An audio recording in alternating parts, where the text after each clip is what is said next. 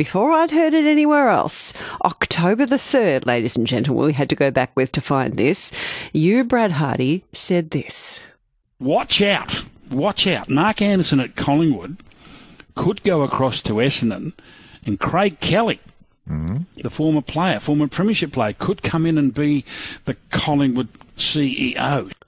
So you're not just a mighty former player for Collingwood, Brisbane Bears and Footscray and a Brownlow medalist, but you are the Oracle, Brad. Oh, thank you, Dee.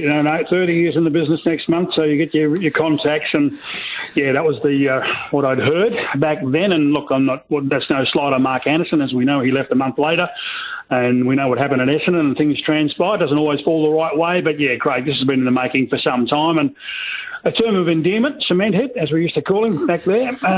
He'll be a fine appointment for him. He's got great contacts. He's got great business acumen.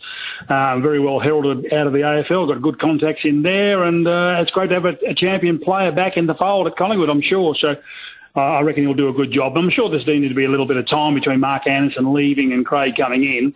And, as you say, our friends at the Masthead DH, they wrote at the end of November, we were sort of all over it. The same day that we thought Jeff Walsh would be going to St Kilda as their head of football. And I can tell you, Dee Dee, because I know you are a bit of a Saints fan. Yep. Unfortunately, my understanding is that Jeff will be stepping away from St Kilda very, very soon. Unfortunately, he's got an immediate family illness issue, and he's elected to, he'll probably be stepping away. So that'll be out in the next few days. But they've got Stephen Silvani, they've got Gubby Allen, they've got Lethlean, they've got others down there. So they're pretty well equipped to handle that. But all the best to our friend Jeff Walsh and his family. Absolutely, yes. I'm sorry to hear that, but family always comes first.